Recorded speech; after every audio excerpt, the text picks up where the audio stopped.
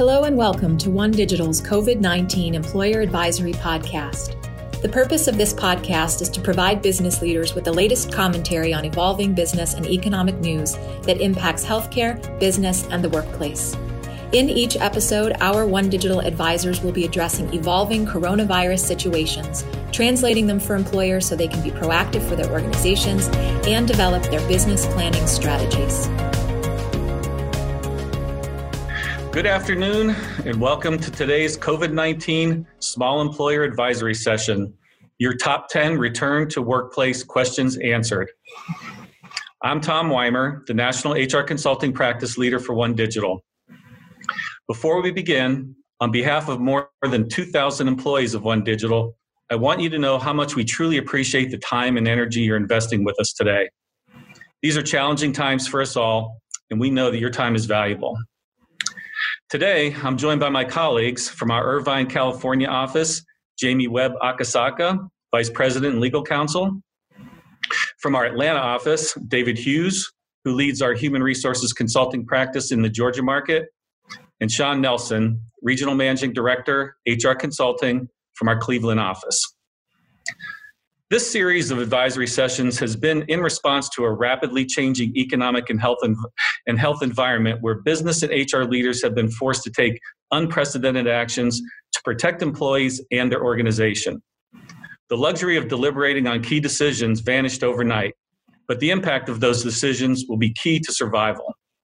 Bold action requires taking a holistic look at what drives the business, with a focus on efficiency and managing human capital risk. At One Digital, we chose to look at the future through a wide lens that blends multiple elements of the workforce lifecycle into an overall business strategy. As presented in this slide, we believe that all elements of an effective workforce strategy, includes high-performing employee benefits, out-of-the-box thinking and HR management, the employee experience, and financial well-being are necessary to drive your organization to success in the new normal. So as your business strategies continue to react in response to the current challenges, your workforce strategy will have to adapt as well. As of today, returning to the workplace for non-essential workers has begun in all 50 states. According to a recent survey from the Gensler Research Institute, only 12% of U.S. workers want to work from home full-time. Most want to return to the workplace, but with critical changes. At first, my reaction to this statement was that it seems somewhat counterintuitive. Prior to the coronavirus epidemic, formal and informal polling of what was important to workers suggested that working from home was a desired perk. But when I took a closer look at this statement, I realized that the reference to full-time is what makes it more interesting. It's not that people don't want flexibility in their work schedules, they just want to have a choice. And over the past 12 weeks, the mandatory shutdowns and stay-at-home orders have shown us that working from home may not be all it's cracked up to be. The slide you're looking at now shows more data from the same Gensler survey. The data concluded that workers want to come back to the office, but not the same office they left. They expect changes in physical workspace, more social distancing, more cleaning, and more discipline from others to follow strict hygiene guidelines. The biggest expectation of change, however, is in workplace policy, from coming to or staying at work when you're sick, to working from home, to business travel, and more. Another topic that will be challenging business leaders is how to balance the need to implement workplace safety best practices with individuals or groups that elect not to comply with those best practices. We're seeing it every day in social situations where stay-at-home restrictions have been loosened. People will be people, and with the need to socialize and be physically close, compounded by the complete absence of interpersonal contact during this long isolation period, danger and risk of infection may just be overshadowed. What will we do if coworkers won't keep social distance? What will we do if our recommended best practice is to wear a face mask and someone forgets or refuses?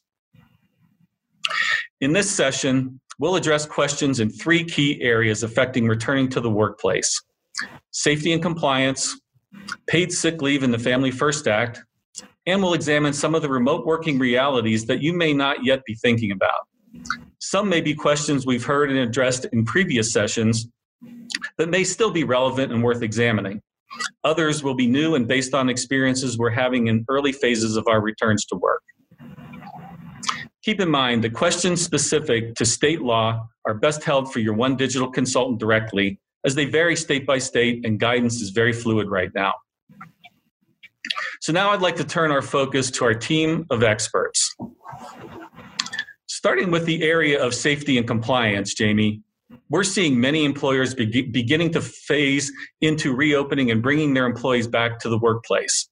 One of the big questions we're getting is, how do I respond if an employee has symptoms or has been exposed to COVID-19? Well, first, employers should send employees home immediately if they have symptoms or notify you that they've been exposed to COVID-19. So you should engage in additional sanitization, make sure everything is cleaned well, obtain the employee's contact history for anybody that they've had sustained close contact with and areas that were touched within the workplace. You will need to notify those people who may have come into contact with the employee and send them home, and take any other precautions necessary or recommended by government and health authorities. So keep in mind that employers must keep the identity of the infected individual confidential. If the employee says you can disclose their name, employers should get that statement in writing with appropriate authorization and release language. So for infected employees or people are suspected of infection because of exposure, they should not return to work until they satisfy the CDC's guidelines for returning to work, or they otherwise receive medical certification to return to work.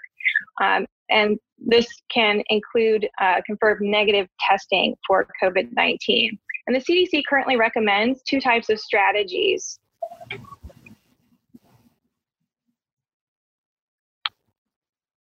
For a symptom-based strategy, people who have COVID-19 who have symptoms or were directed to care for themselves at home may discontinue isolation under the following conditions. So they have to have at least 3 days or 72 hours have passed since recovery, which is defined as, when they no longer have a fever without having to use fever-reducing medications, and improvement in their respiratory symptoms like their cough, shortness of breath.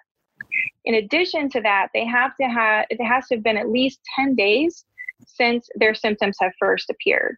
So there is that waiting period and then that symptom resolution period on top of it.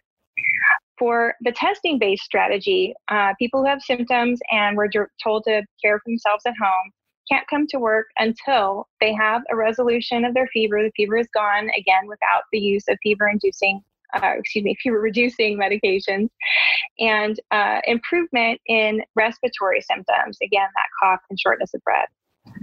In addition to that, they have to have negative test results for COVID-19 from at least 2 consecutive results that were done at least 24 hours apart.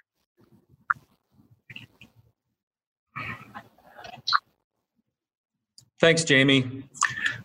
Another concern we're hearing every day is around the use of personal protective equipment in the workplace.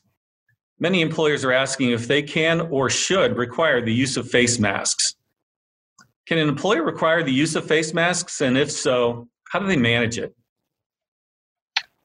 Well, first and foremost, employers must follow their local and state ordinances regarding face masks. And so you should also follow OSHA requirements and guidelines for face masks, including any industry-specific rules. So if you're going to be providing face masks, OSHA requires that employers provide training on how to use them, including donning and doffing and disposal. Employers may be responsible for cleaning and maintaining the mask, and they also have to implement a written respiratory protection program with worksite-specific procedures.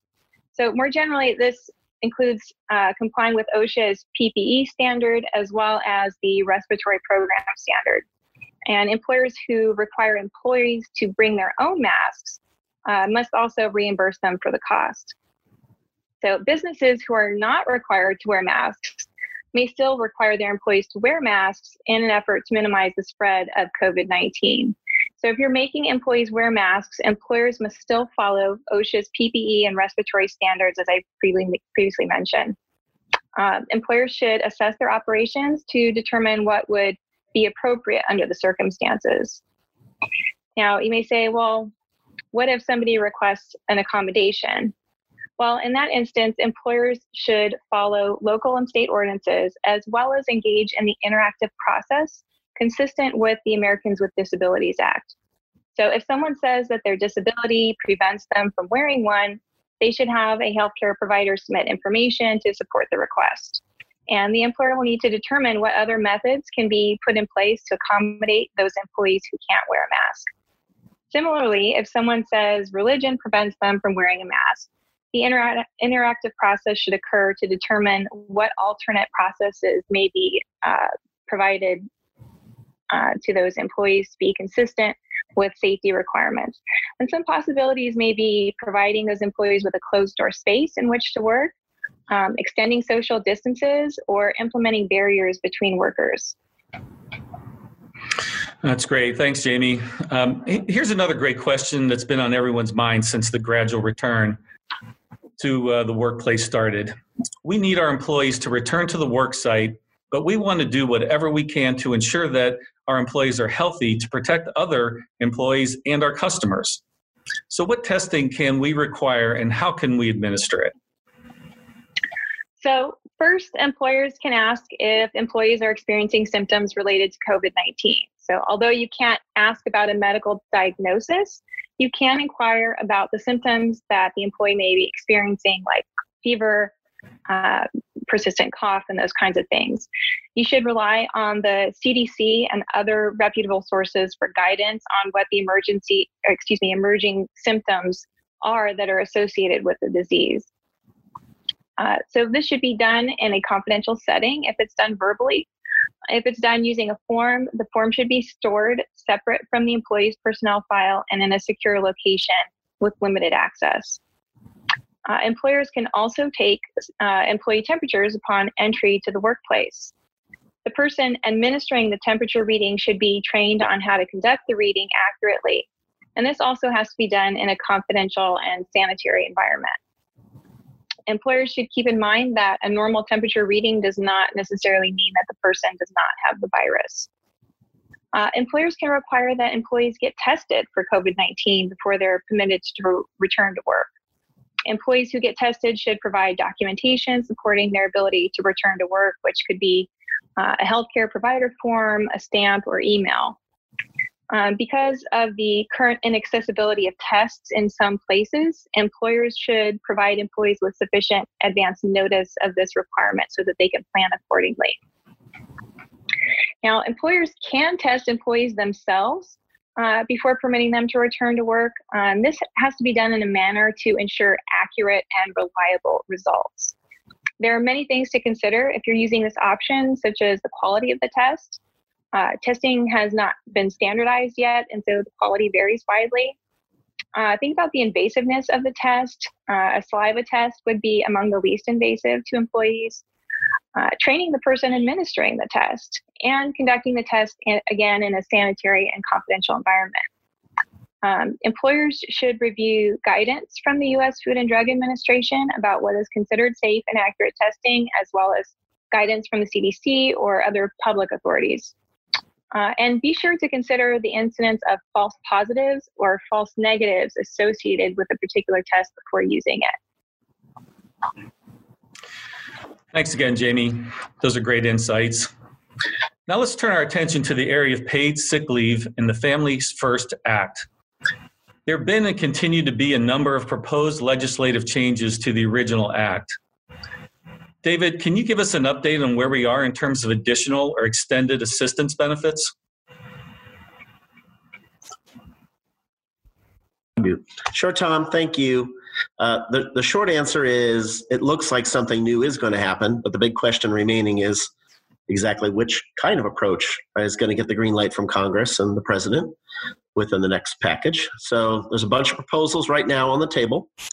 The Senate has one in hand that got passed by the House on Friday, but there's been no further action on it. As you can see from the slide there's several approaches that include, stimulus checks or additional unemployment or even paying people bonuses that go back to work. So whichever way it does go, the concept in order to work has got to be to get money back into the hands of people who really need it. And the problem there is that we've got 35 million people that have hit the unemployment rolls. So extending the kind of enhanced unemployment benefits is probably the key way to do that. Whatever plan ends up being the way that gets sent to the president, you can be pretty sure that something additional is going to be coming within the next couple of weeks. So One Digital always stays on top of this stuff and will continue to keep informed. So stay tuned on that. Thanks, David. It sounds like really good news for the struggling economy that we have. Sean, another big and lingering question is, once we decide to bring our employees back to the workplace, what do I do if they refuse? Thanks, Tom. So really, there could be a number of different reasons why an employee would refuse to return to work. So an employee could have childcare issues, or maybe they're just afraid of contracting COVID-19. For now, let's focus on an employee who refuses to return to work because of the virus. Maybe this employee is in a high-risk group, has an underlying health condition, or is simply just afraid to return. In general, employees can only refuse to work if they believe they are in imminent danger. So OSHA's definition of imminent danger is any conditions or practices in a place of employment which are such that a danger exists which could reasonably be expected to cause death or serious physical harm. So clearly these situations will have to be evaluated on a case-by-case basis. If a company doesn't have any known employees who contracted COVID-19 and have safety protocols in place, then that situation probably doesn't meet the definition of imminent danger. However, if there has been a widespread infection in the workplace, that may in fact rise to the definition of imminent danger. As far as employees with underlying health conditions, the EEOC has provided guidance and said that employees with disabilities that put them at a high risk for complications may request telework as a reasonable accommodation to reduce their chances of infection during a pandemic. If you are an employer who is unable to offer telework, you may have to consider an alternative accommodation such as a leave of absence. I've also had questions on whether an employee can stay home under FMLA to avoid contracting the virus. The EEOC has said that leave taken by an employee for a purpose of avoiding exposure to pandemic influenza would not be protected under the FMLA. Employers need to be sensitive and understanding to each employee's situation. Consider adopting flexible leave policies for your employees. I would be very cautious and hesitant to let an employee go who refused to return to work. It's really important to go through the interactive process and consider all of the laws that protect employees. Yeah, balancing what you can do and what you should do has always been, a challenge for business leaders. The answer isn't always as easy as a regulation, right?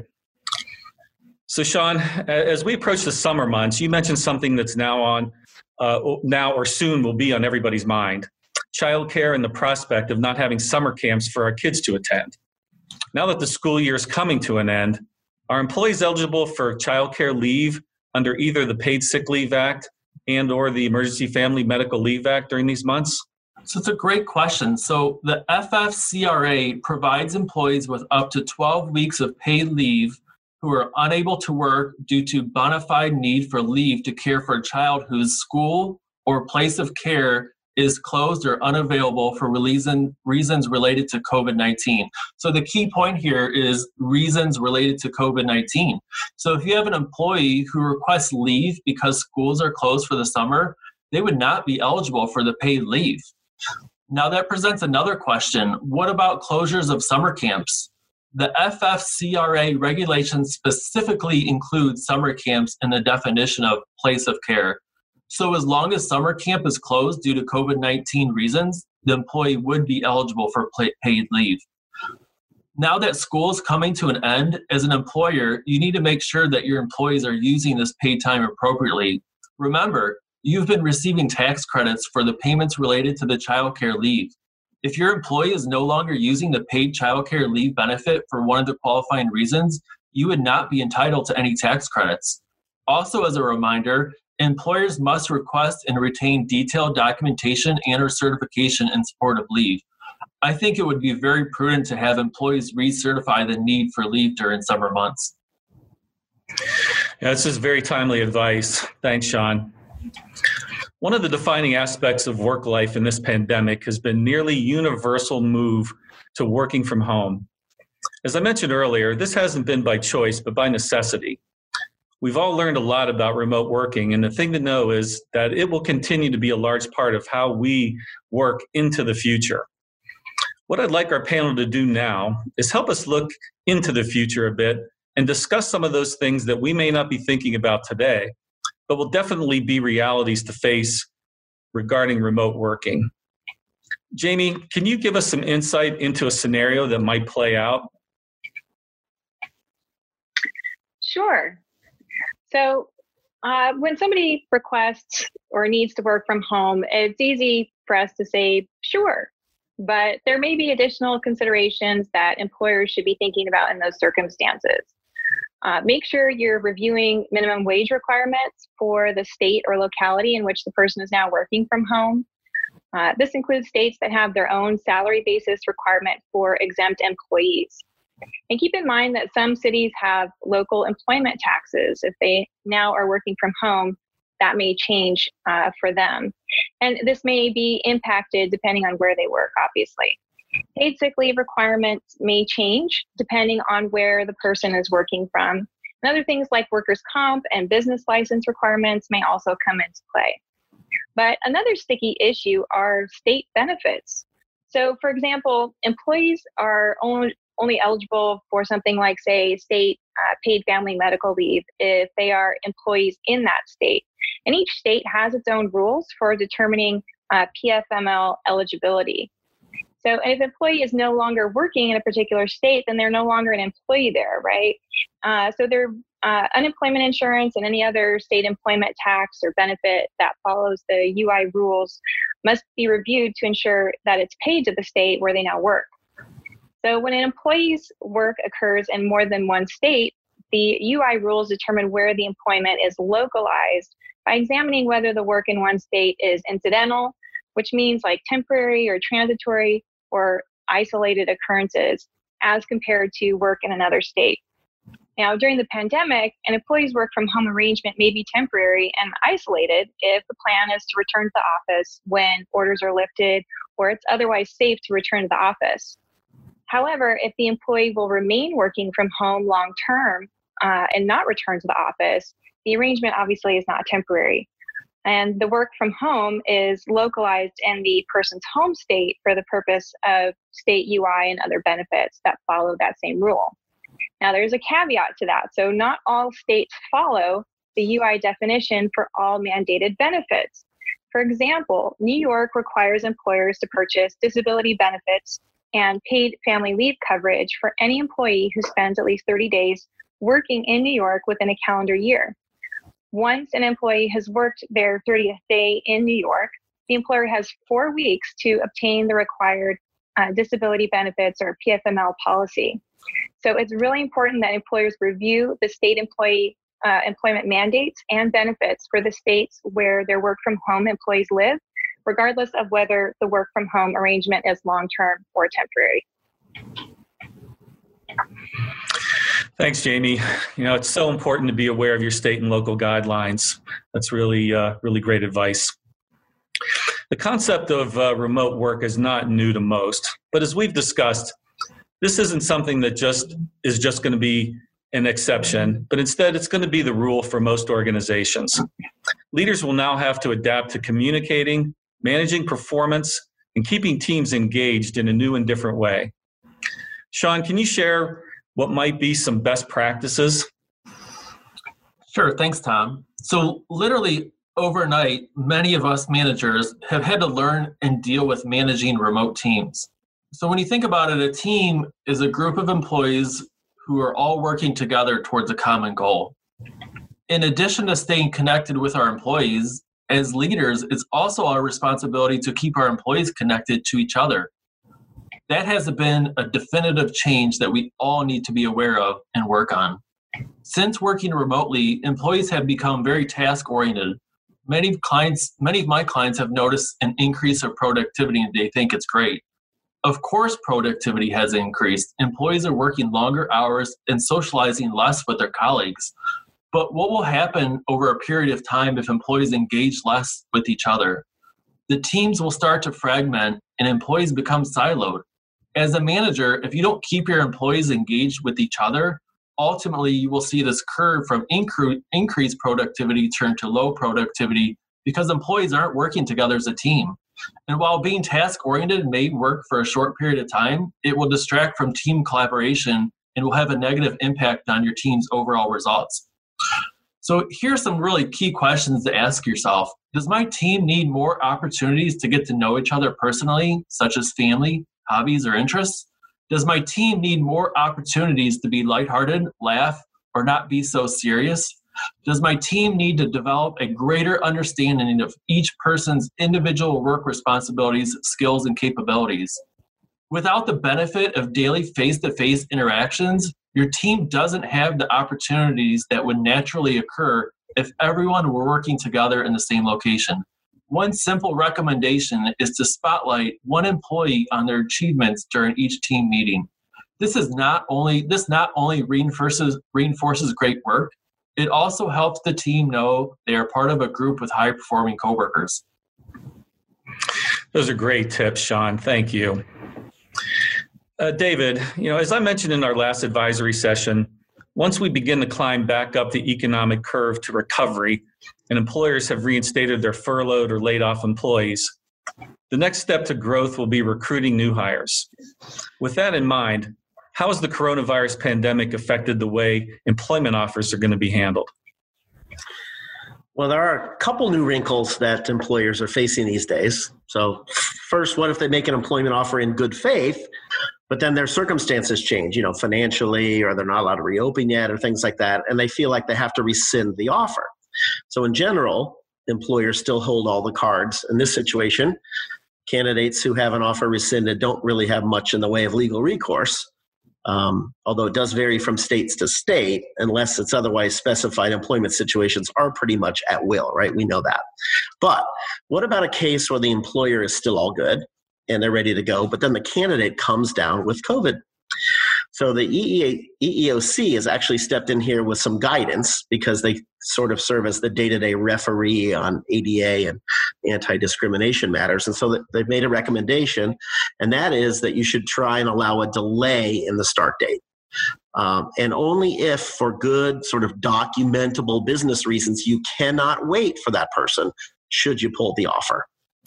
So in all these cases, though, you should be taking into consideration the time and effort and expense that went into recruiting the candidate in the first place. A delay is just so much more palatable than just pulling an offer, even if you have to leave the delay time uncertain. If the candidate was sufficiently excited about your opportunity, they may be willing to just wait it out with you rather than just leaving with a bad experience as their memory of your organization. So remember that this is a temporary condition, and you still want to be protecting your employment brand to the best of your ability. Yep. Thanks, David. Because as we know, an employer's reputation can be significantly impacted by how they treat prospects for hire, and this is great advice.